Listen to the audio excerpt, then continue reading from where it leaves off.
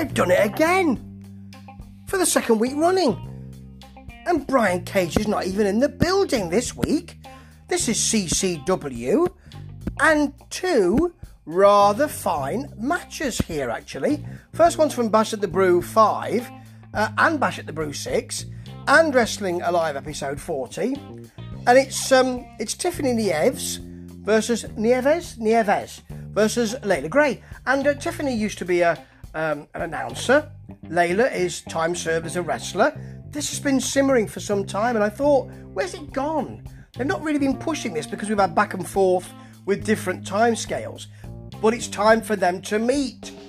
Tiffany has been working hard in the ring. We see her running the ropes and all of that, so we know she's been doing that. Layla Gray expects to win because she is a wrestler and Tiffany isn't. The crowd are right into this. They really are.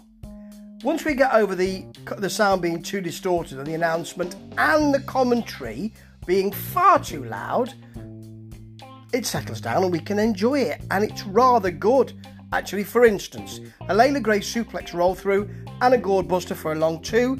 They exchange big forearms. It's meaty, this. It's not just, excuse me, I'm going to have to do a move on you now. They don't half go for it. Tiffany hits a nice bulldog.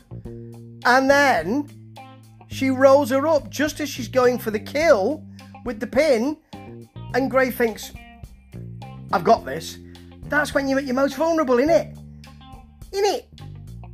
And she's rolled up. There's a nice feel to this. Really nice. No holds barred. No corner given. No corner given? No corner... Anyway, they both go for it. And they both know what they're doing in the ring. Layla Gray expected to. Tiffany, I didn't. So well done.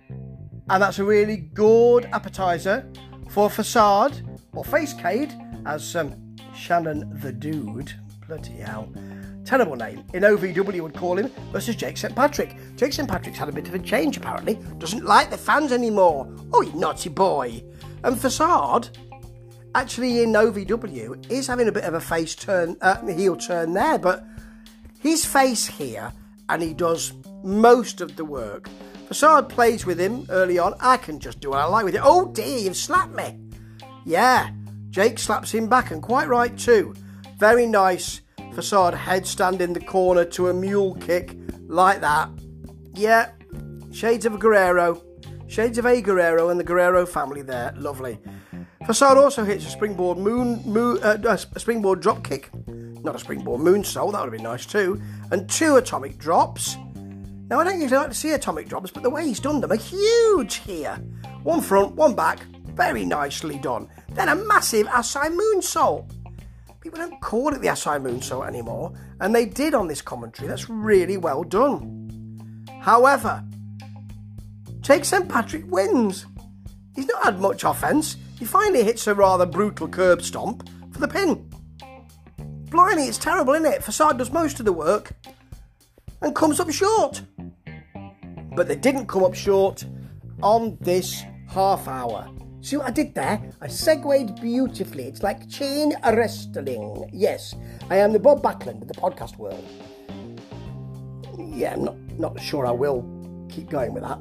Now, CCW this week, fabulous. It's really good when they just give us quality matches. That sounds easy though, doesn't it? They don't always get it right, but when they do, it's a real promotion to watch. Have a look at this one. Think you'll love it. I know I did. Cha-cha.